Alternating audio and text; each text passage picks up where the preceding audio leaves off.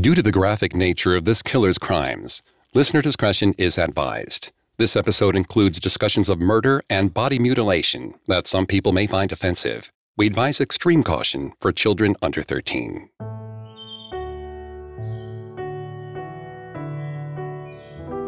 On June 19, 1982, Paolo Mainardi and his fiancée, Antonella Migliorini, parked along a quiet, dead-end road in the Italian hillsides. There, under the stars, they made love in the back of their car. Afterwards, when the two 20-somethings groped around for their clothes, they noticed a dark figure dart around the side of the car. The shadowy figure sent a shiver up Paolo's spine. Sensing danger, he jumped into the driver's seat and slammed the car into reverse. At that moment, the shadowy figure aimed a gun right at Paolo and fired.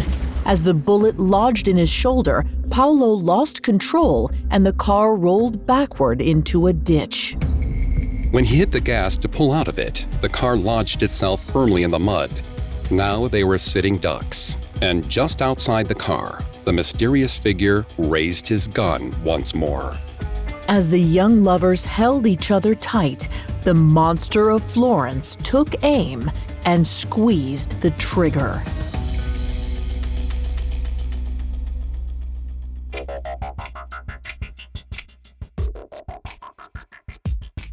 Hi, I'm Greg Polson. This is Serial Killers, a Spotify original from Parcast. Every episode, we dive into the minds and madness of serial killers. Today, we're taking a look at the Monster of Florence, Italy's most notorious unidentified serial killer. I'm here with my co-host, Vanessa Richardson. Hi, everyone. You can find episodes of Serial Killers and all other Spotify originals from Parcast for free on Spotify or wherever you listen to podcasts. Today, we'll detail the monster's murders and discuss his disturbing signature MO. We'll also follow Florentine police as they search desperately for the vicious killer. Next time, we'll take a closer look at the man many suspect of being the infamous monster and explore the clues that helped one journalist reach that conclusion. We've got all that and more coming up. Stay with us. This episode is brought to you by BetterHelp. Bottling everything up is never a good idea. It can have some terrible consequences. I mean, think about the subject matter we cover on our show. I wonder how much easier it would be if we normalized talking about negative feelings instead of lashing out when it all builds up. I recently had a session where I faced some things going on in my life I hadn't spoken to anyone about, and when I talked about it with my therapist, I realized how heavy it actually was, and I was able to see it in a different light, and it didn't feel as heavy anymore. When you need to talk, but you want a safe space for that conversation, I highly recommend BetterHelp. Even if you haven't experienced major trauma in your life, therapy is excellent for day-to-day positive coping skills and learning how to set boundaries. So if you want to give therapy a try, check out BetterHelp. It's entirely online, convenient, and flexible. It's also easy to get started. Just fill out a brief questionnaire to get matched with a licensed therapist. Get it off your chest with BetterHelp. Visit betterhelp.com/serialkillers today to get 10% off your first month. That's BetterHelp, HELP.com/serialkillers. Life is full of awesome what-ifs, and some not so much, like unexpected medical costs. That's why United Healthcare provides Health Protector Guard fixed indemnity insurance plans to supplement your primary plan and help manage out-of-pocket costs. Learn more at UH1.com. Ryan Reynolds here from Mint Mobile. With the price of just about everything going up during inflation, we thought we'd bring our prices down. So to help us, we brought in a reverse auctioneer, which is apparently a thing. Mint Mobile Unlimited Premium Wireless. How to get 30, 30, bit to get 30, bit to get 20, 20, 20, bit to get 20, 20, bit to get 15, 15, 15, 15, just $15 a month? Sold! Give it a try at mintmobile.com/switch. $45 up front for 3 months plus taxes and fees. Promo rate for new customers for limited time. Unlimited more than 40 gigabytes per month. Slows full terms at mintmobile.com.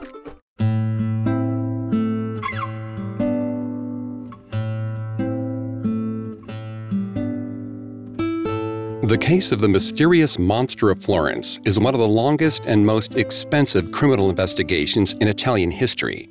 Told in its entirety, it's a sweeping tale of sadistic murder, judicial incompetence, and journalistic integrity. Dozens of men were arrested for being the monster, and all were proven innocent. Thousands more were questioned, and countless reputations were destroyed in the process. To tell this story is a difficult task because much of it hinges on police corruption and red herrings. But we're going to do our best to bring you a concise version of events. The whole picture is sprawling and messy, but we'll make sure our version tells you everything you need to know. And the first thing that's important to keep in mind is that this case remains unsolved. Officially, that is. There is someone who is widely believed to be the monster, someone who is still alive today. Understanding why this person might have become a serial killer and how suspicion fell on him requires an examination of every murder the monster carried out. So let's start at the very beginning with the monster's first known murders carried out in the fall of 1974. Before making the drive out into the hills, 18-year-old Stefania Pettini and 19-year-old Pasquale Gentilecore spent the evening of September 14th dancing at a discotheque in Borgo San Lorenzo, a small mountain town about 20 miles north of Florence. Sweaty and full of adrenaline, Stefania and Pasquale stumbled out of the packed club, barely able to keep their hands off of each other. The couple were newly engaged, but in typical Italian fashion, they were each living with their parents until the wedding. This arrangement forced them to get creative whenever they wanted to fool around. That night, they drove from the club out into the hills and found a secluded spot on the edge of a vineyard. After making love, they were startled when a figure appeared outside the car window. Before Stefania or Pasquale realized what was happening, the shadowy figure held up a gun and fired. The bullet hit Pasquale's arm, ricocheted off bone, and entered his chest, where it stopped his heart immediately. Stefania scrambled out of the car in terror and started to run away. The mysterious assailant shot her in the legs before she could get very far. Then he hovered above her and stabbed her nearly 100 times. Most of the wounds were concentrated around her breasts and pubic area. But that wasn't enough to satisfy the killer's sadistic desires. He dragged Stefania's body behind the car and spread her legs. Then he grabbed a grapevine from the nearby vineyard and inserted it into her vagina. Vanessa's going to take over on the psychology here and throughout the episode. Please note, Vanessa is not a licensed psychologist or psychiatrist, but she has done a lot of research for this show. Thanks, Greg. Even though most murders don't involve any sort of foreign object insertion, a 2007 study by South African criminology students focused on several homicides that did. Their findings included some useful statistics about this sadistic practice, some of which apply directly to the Monster of Florence case. As with the murder of Stefania, the studied homicides all took place outside, and the most common objects inserted into the victims were sticks or branches. All of the offenders who implemented foreign object penetration were single heterosexual males. Most were between the ages of 20 and 30 and had low levels of education and existing criminal records. There was never any semen found inside the victims or around the crime scenes, which suggests that the murderers might have experienced some form of sexual dysfunction. In the past, research suggested that foreign object insertion was indicative of the presence of a mental episode or disorder. But this newer study suggested just the opposite. None of the subjects examined appeared to live with any mental illness. Based on these modern findings, Florentine investigators should have been on the lookout for a young, single, unemployed male with a criminal record. Perhaps one who experienced erectile dysfunction and possessed a seemingly sound mind. But this research happened long after the gruesome murder, so investigators were forced to use whatever evidence they had at their disposal, which at that stage wasn't a lot. And so the case went cold as the killer hibernated. He lay wait for almost 7 years. There's speculation he left the area during that time, but in 1981, he resurfaced, ready to claim his next victims. On the night of June 6th, he headed into the hills of Via dell'Origo, a mountain town around 20 miles south of Florence. According to police reports, it's believed that the killer explored the terrain on foot, searching for a couple getting intimate in their vehicle. Eventually, he came across 21-year-old Carmela De Nuccio and 30-year-old Giovanni Faggi. Newly engaged, the couple had sought a private place to make love. Carmela and Giovanni were fumbling for each other across armrests and seatbelts when a sudden knock on the driver's seat window startled them. Before Giovanni could roll down the window to see who it was, the mysterious assailant shot him in the head, killing him instantly. Next, he shot Carmela. Then he walked around to the passenger side, heaved Carmela's naked body out of the car, and dragged her toward a nearby embankment covered in wildflowers. There, the monster laid Carmela on her back, placed her golden necklace inside her mouth, and cut out her vagina. He left her there, but took his gory trophy with him. When the authorities arrived the next day, they found a dead man in the car, a mutilated woman on the ground, and an empty purse next to her in the grass. It was a scene eerily like the one from 1974. 35-year-old Mario Spezzi, a reporter from La Nazione, made the connection between the two crimes in a sensational piece for the newspaper. He was the first to suggest that Florence had its own serial killer. It was a startling revelation that caused mass hysteria. While the concept of serial killers was something that Americans were getting used to in 1981, Italy had never had one, nor did they ever expect to. But thanks to Mario's article, the truth was hard to ignore. A monster was haunting the Italian hillsides. And no one had a clue who it was. The city of Florence spiraled into an abyss of suspicion, uncertainty, and gossip. Neighbor accused neighbor, friend interrogated friend. Loved ones doubted their own blood. However, Mario Spezzi wasn't a fan of conjecture. Intent on solving the crime, the dogged reporter visited the medical examiner's office and asked pointed questions about the removal of Carmela's vagina. The ME explained that the killer didn't have to be a butcher or a surgeon to complete a procedure of this kind. All he needed was confidence and determination. 3 decisive cuts were made to remove the organ, using a very specific kind of knife, one that had a notch or a tooth in the middle. The ME suggested that it may have been a scuba knife. It was around this time that police finally made an arrest. They picked up and charged 30-year-old husband and father, Enzo Spalletti, who worked as a paramedic. Authorities were certain that he was the killer, but had little actual evidence to back that up. Not that they didn't have reasons to suspect him. You see, Enzo had a reputation as a peeping Tom. What's more, he was spotted lurking in the area on the night of Carmela and Giovanni's murders. So with those strikes against him, he was quickly convicted and thrown in prison. The police considered the matter closed, and the Florentine population put the horrific episode behind them. Unfortunately, they had the wrong man. Enzo Spalletti didn't commit any murders, and while his arrest perhaps brought comfort to the people of Florentine, it allowed the real killer to claim his next victims.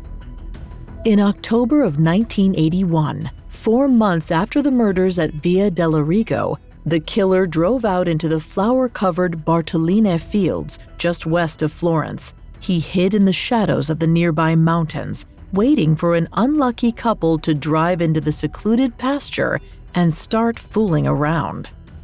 Sure enough, a black VW Golf rounded the corner and parked in the middle of the field. He watched as the shadows of 2 bodies became one in the back seat of the car. Then, by the light of the moon, he readied his gun. Coming up, the monster's reign of terror continues.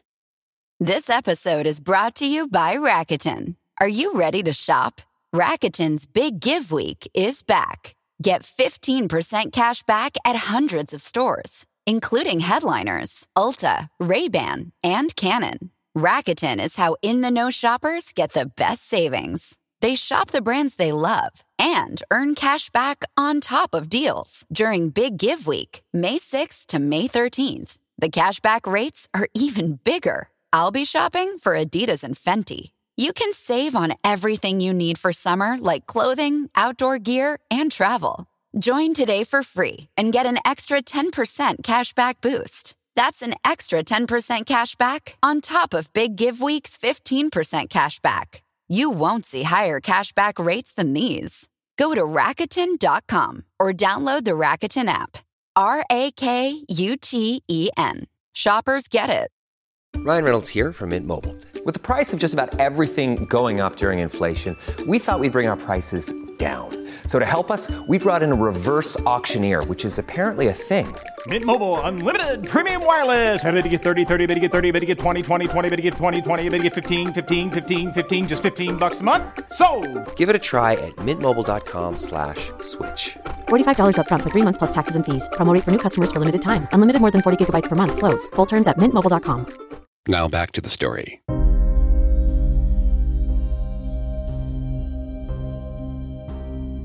On the evening of October 22, 1981, 26-year-old Stefano Baldi and his 24-year-old girlfriend Susanna Cambi drove out to the Bartolini fields to have some private fun. The open fields were shaded by mountains, making them the perfect place for couples to park and play. It was also the perfect place for Florence's mysterious serial killer to watch his victims before he attacked. He was already waiting in the shadows when Stefano's black VW Golf slowed to a stop in the middle of the pasture. As soon as the couple finished making love, the killer made his move. He crept up to the driver's side window and shot Stefano and Susanna in the head.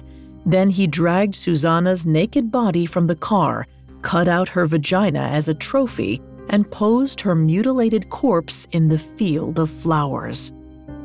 The murder was shocking to the locals, as police had arrested a man for the earlier near-identical slayings. 30-year-old Enzo Spalletti had been behind bars for months when Stefano and Susanna were killed, and their deaths complicated the case against him.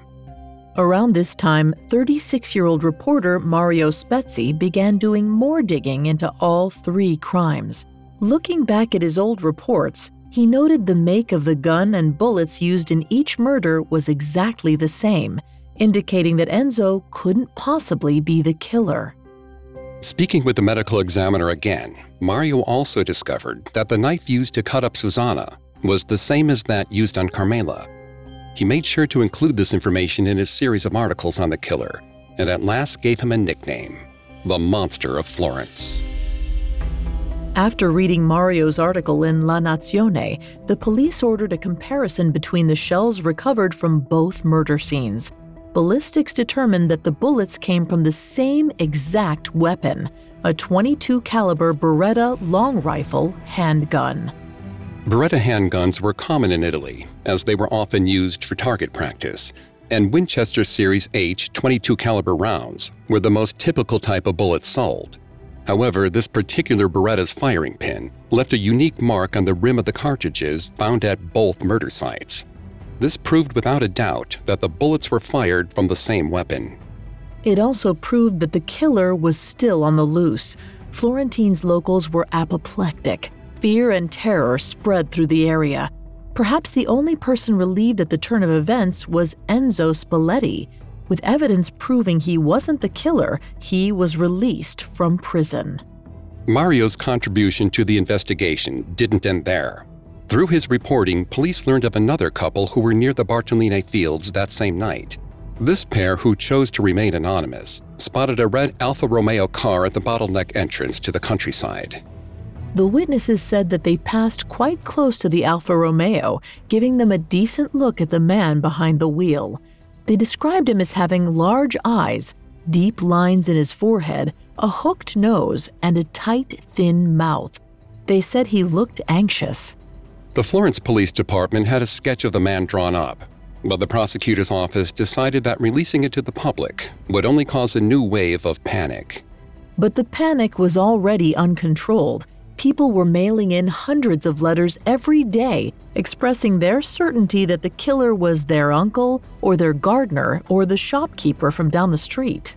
However, without any further evidence, the criminal investigation eventually came to a halt, at least until the summer of 1982, when the monster struck again. Antonella Migliorini spent the evening of June 19th with her fiancé, Paolo Mainardi. They and a few other friends were at the Piazza del Popolo, a small park in the middle of the Tuscan town of Montespertoli. Antonella and Paolo were both in their early 20s and spent every waking minute together. So when they decided to peel away from the rest of the group and go for a drive on their own, it seemed like business as usual. After winding through the mountains and breathing in the grape-scented air, Paolo parked his car on a short lane just off a busy road that led to the famed Poppiano Castle. They were by no means in a deserted field, which might have made the young lovers feel safe enough to fool around. However, after they finished having sex, Paolo saw a figure dash behind the car. It seems likely Paolo feared it was the infamous Monster of Florence, because he immediately crawled back into the driver's seat and stomped on the gas. But as he reversed the car back onto the main road, the monster raised his gun and fired. The bullet hit Paolo in the shoulder. He lost control and the car flew across the lane, dropping into a ditch. He hit the pedal once more, but the rear wheels were stuck. As he struggled to get the car free, the monster crossed the main road and shot out each headlight. Then he shot both Paolo and Antonella in the head. But to complete his ritual and claim his ghastly trophy, he needed to get Antonella to a more secluded location. So the monster tossed Paolo out of the car and tried to get it out of the ditch himself, but it was no good. Now the monster had a tough decision to make. He could attempt to mutilate Antonella right there and risk getting caught, or he could make a break for it. Considering he was right on the main road, it was only a matter of time before someone stopped to help push the stranded car out of the ditch. So he decided to flee the scene without touching Antonella at all. It was the right call to make. Investigators later determined that 6 different motorists passed by around the time of the murders, and a few late-night joggers were only half a mile up the road. Any one of them could have seen the monster had he stayed behind to finish his ritual. But because he fled, no one saw him. However, shortly after the monster left the scene of the crime, a man pulled over to help the car out of the ditch. When he discovered the dead bodies, the driver immediately called the police. Paolo was miraculously still breathing when help arrived, and he was rushed to the hospital, but he died without ever regaining consciousness. It was a devastating blow for the investigation, but though authorities never got a chance to speak to Paolo, his story gave them an idea. The next day, prosecutor Silvia Della Monica called Mario Spezzi and a few other journalists into her office. She asked them to write in their articles that Paolo had provided the police with some useful information about the killer before he died. Sylvia hoped that this lie would frighten the monster and trick him into making a mistake, or perhaps rile him up enough to contact the press. The utilization of the media to trigger or provoke serial killers isn't a new practice, and for good reason. Studies have shown that serial killers are extremely interested in how they're portrayed by the media. According to retired FBI criminologist Robert Ressler, communication with the police and the media is typical of serial killers, whose egos tend to be so fragile they seek attention for their crimes. That publicity not only makes the killer feel seen, it also makes him feel powerful. Because of this, some murderers will take their relationship with the police and the media to the next level and open a line of direct communication. Prosecutor Silvia Della Monica knew that a serial killer's thirst for attention and desperate need for power were qualities that shouldn't be taken lightly. But she hoped that if they were utilized and manipulated correctly, they could lead to his capture. So, on June 21, 1982, news publications reported that one of the monster's latest victims had lived long enough to provide authorities with some very insightful information. They just didn't offer any specifics about that information. While Sylvia's tactic didn't lead to the immediate arrest of the monster, it did stir up an intriguing new clue. After the newspapers planted the story about Paolo, the police received a very suspicious-looking piece of mail. It was a faded yellow clipping from an old La Nazione article, and at the top, someone had scrawled, "Take another look at this crime." The crime in question had happened 14 years earlier, in 1968. It described another couple being shot dead after fooling around in their car. The weapon used? A .22 caliber Beretta with Winchester H bullets. Luckily, the shells collected at the crime scene were still sitting in an evidence file at police headquarters. When officers examined them, they discovered that the shells all bore the same signature imprint from the monster's gun. Authorities immediately reopened the case. Unfortunately, after careful examination, it appeared that the authorities had gotten the right man the first time around. Stefano Mele had confessed to killing his wife Barbara and her lover in a jealous rage. A paraffin glove test confirmed that Stefano had recently fired a gun, and he was promptly locked away. Now, journalist Mario Spezzi understood that Stefano couldn't possibly have been responsible for the monster's crimes in the years since he was convicted. However, because the same gun was used in all the murders, Mario hoped he could wrestle some new information out of the man. So at some point in 1982, he journeyed to Stefano's halfway house for an interview. However, by now, Mario's name was synonymous with the story of the monster, and the reporter didn't want anyone catching on to his investigation. The idea that the monster had been killing since 1968 would almost certainly cause more chaos.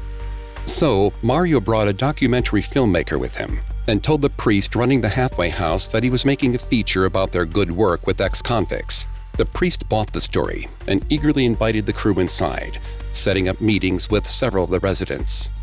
Mario dutifully interviewed everyone the priest sent his way, waiting patiently for Stefano Mele to enter the room. However, when Stefano finally walked through the threshold, the man exhibited signs of mental illness.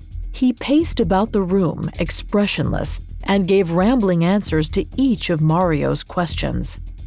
Things only got worse when Mario brought up the 1968 murders.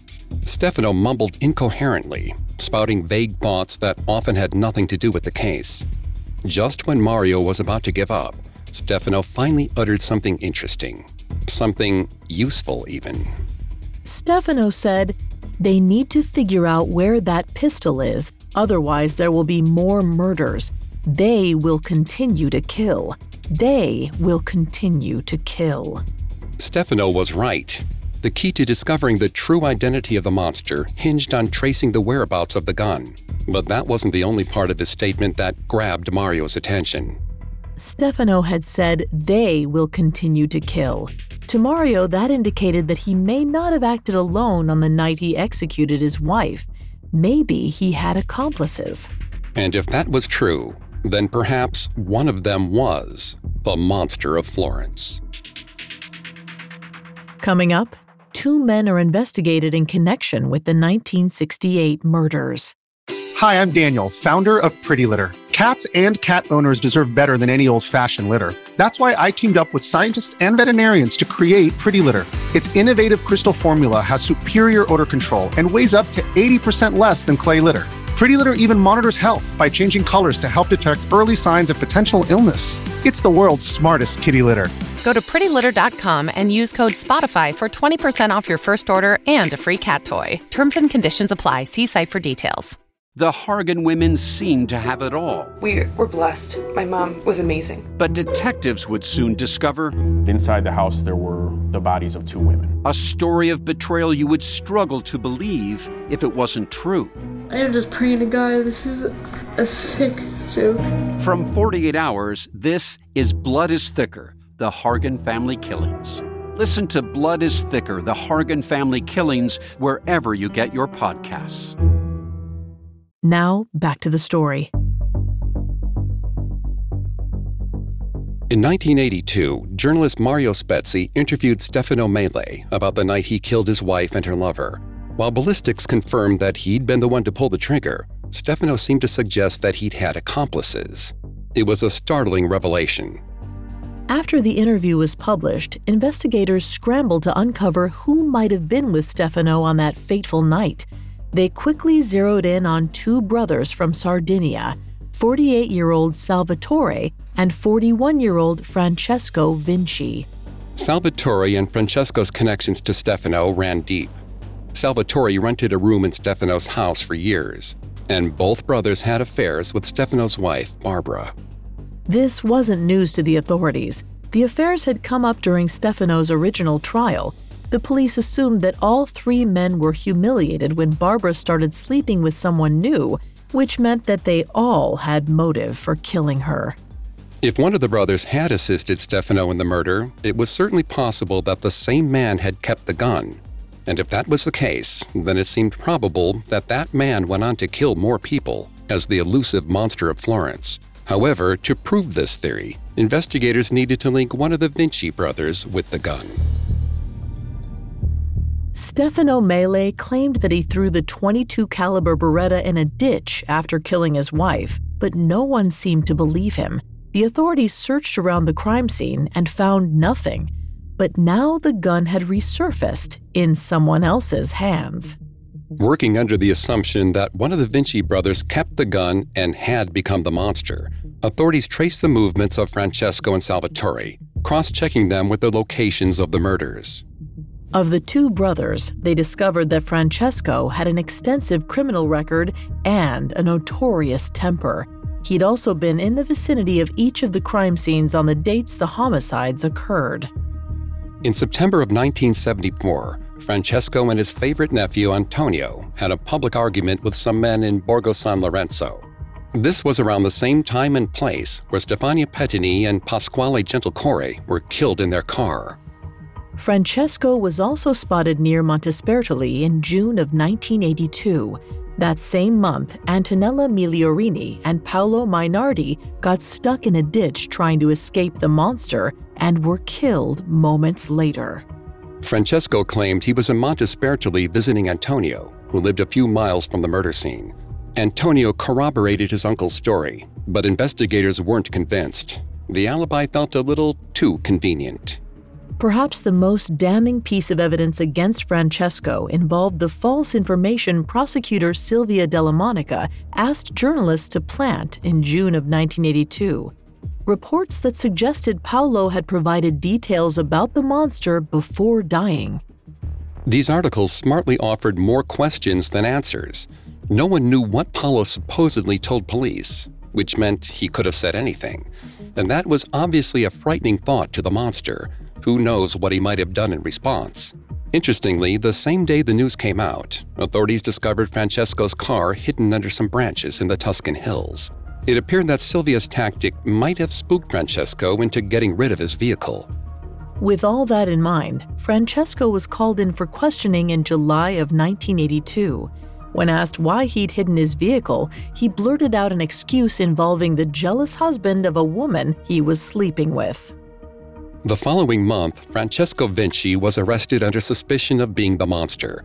But while the authorities were happy to hold someone accountable for the monster's crimes, many Florentines were doubtful that the police had locked up the right man. Separate from the police investigation, the public had developed their own ideas of who the monster might be, and Francesco didn't fit the profile.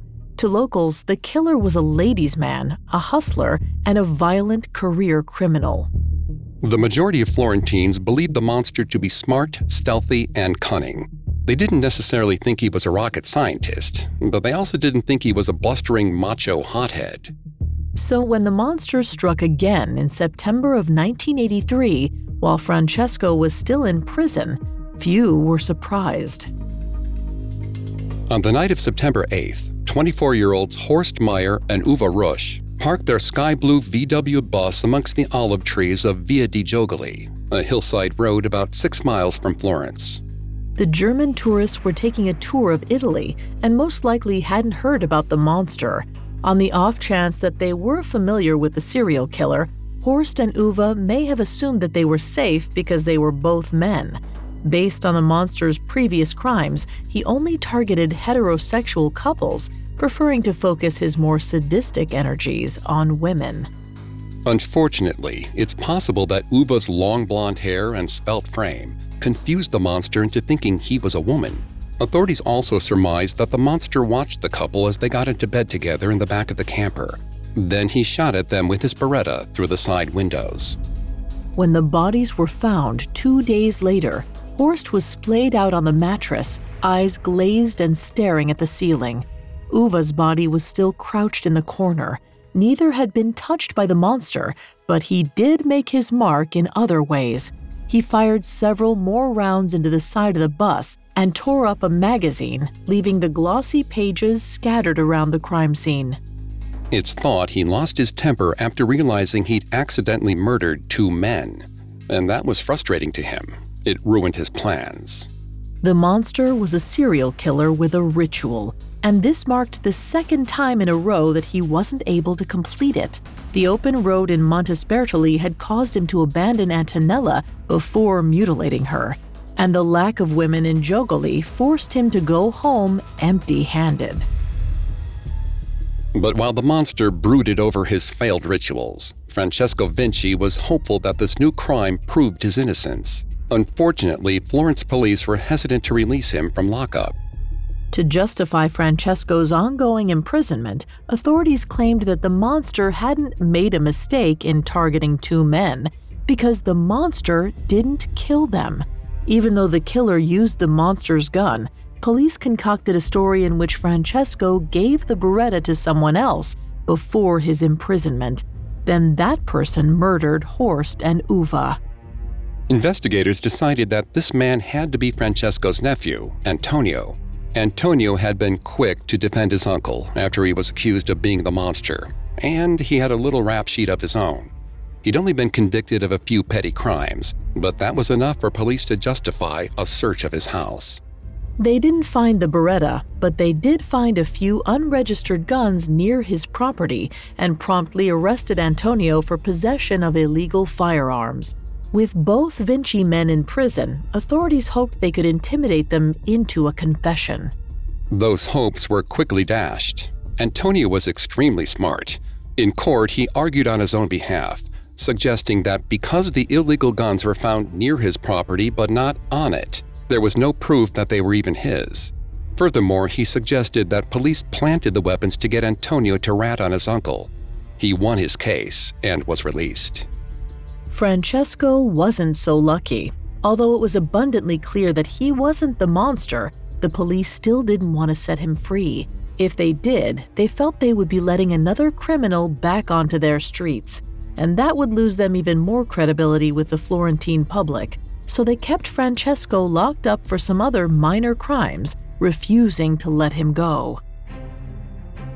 But as the summer of 1984 approached, Florentines were terrified of what might happen during the monster's favorite season. Despite the fact that Francesco was still in prison, no one truly believed they had the right man behind bars. Sure enough, on July 29th, the Monster of Florence celebrated his 10-year murderversary by taking his crime to a new level. That night, 20-year-old Claudio Stefanacci and his 19-year-old girlfriend Pia Rotini parked in the forested hills of Vicchio, a small town about 25 miles northeast of Florence. As soon as they finished making love, the monster approached the car and shot both of them dead. Then he dragged Pia's body away from the car and proceeded to cut out her vagina. But he didn't stop there. This time, the monster also removed her left breast with his notched knife. It seems that the monster's MO was evolving. FBI profilers Robert R. Hazelwood and Janet I. Warren assert that the ritualistic aspects of a sexual crime may be expressed differently over a series of offenses. This kind of change can occur for a number of reasons. For starters, the killer may simply come across an unexpected source of arousal that alters his sexual fantasy. As a result, he may go on to fulfill that new desire during his next murder. There's also the possibility that the gratification a killer feels from his sadistic urges subsides over time. So in order to achieve the same level of satisfaction, the killer is forced to escalate the violence. Hazelwood and Warren claim that 25% of sexual criminals escalate their behavior due to this phenomenon. They also assert that the external circumstances surrounding each homicide may affect the aspects of the ritual committed. The ritual can appear unfinished if interrupted, as was the case in Montespertoli. It may also be modified or embellished to serve a new need, which was what happened in Vicchio. Whatever the reason, the monster's appetite was growing and changing. The police still had no viable suspects, Now their continued insistence that Francesco was the monster went from improbable to laughable. 4 more people had been murdered since the authorities put Francesco away, and it was clear they had locked up the wrong man. Again. Finally, in the spring of 1985, Francesco Vinci was released. Because Mario Spezzi had publicly maintained that Francesco was innocent, Francesco invited the reporter to a dinner party to celebrate his newfound freedom. At the end of the night, Francesco allowed Mario to interview him about what kind of person the real monster might be. Francesco had obviously spent a lot of time ruminating on this topic, and he had this to say, quote, "The monster is very intelligent. Someone who knows how to move at night in the hills, even with his eyes closed. One who knows how to use a knife better than most. One who, once upon a time, experienced a very, very great disappointment." Mario agreed with Francesco's assessment. Considering the monster's uncanny ability to evade capture for so many years, he had to be smart. If the authorities weren't able to track him down, Mario knew it was only a matter of time before the cunning killer attacked yet another couple. Sure enough, the monster struck again. On September 8, 1985, he crept toward an unsuspecting couple who had set up camp in the middle of the Scopetti clearing, a field about 8 miles south of Florence. Jean-Michel Kraveshvili, a 25-year-old runner, and his girlfriend, 36-year-old Nadine Moreau, had been taking a trip through Italy. After assembling their tent, the French couple went inside and began making love. Rather than waiting for the couple to finish, the monster sliced a hole in the outer layer of their covering. Frightened, they unzipped the front flap to see who was outside. As soon as they popped their heads out, the monster shot them with his Beretta. Nadine died instantly, but Jean-Michel only suffered minor wounds. He immediately jumped up, knocked the monster over, and started sprinting away. The monster ran after him, catching up with Jean-Michel about 30 feet away. He tackled the man onto the ground and stabbed him a number of times, then slit his throat. Satisfied, the monster trudged back to Nadine and dragged her from the tent. He performed the same 2 mutilations he'd done to Pierontini the year prior, removing Nadine's vagina and her left breast as trophies. Then he put her corpse back inside the tent and zipped it shut. He left the bodies, where they were found by police 2 days later. Other than the shell casings left behind, the crime scene was meticulous. There were no footprints, no fingerprints, and no hair follicles to be found. Once again, the monster had stumped the authorities and intrepid journalist Mario Spezzi.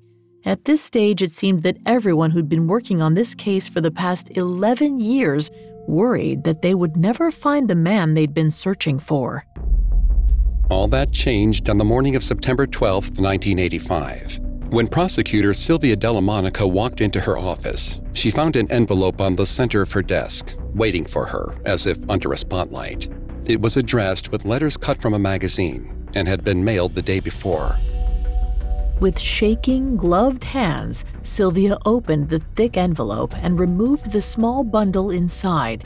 She gingerly pulled back pieces of tissue paper, then let out a blood-curdling scream. When her colleagues scrambled over to see what was so frightening, they were met with a horrific sight. There, on Sylvia's desk, sat a jagged piece of Nadine Moreau's left breast. A gift from the Monster of Florence.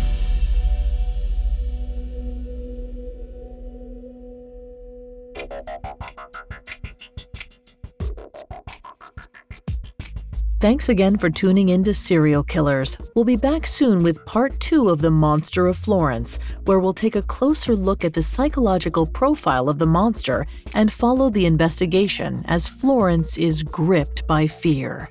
For more information on The Monster of Florence, amongst the many sources we used, we found The Monster of Florence by Douglas Preston and Mario Spezzi extremely helpful to our research. You can find all episodes of Serial Killers and all other Spotify originals from Parcast for free on Spotify. We'll see you next time. Have a killer week. Serial Killers is a Spotify original from Parcast. Executive producers include Max and Ron Cutler. Sound designed by Michael Motion, with production assistance by Ron Shapiro, Carly Madden, and Bruce Kitovich.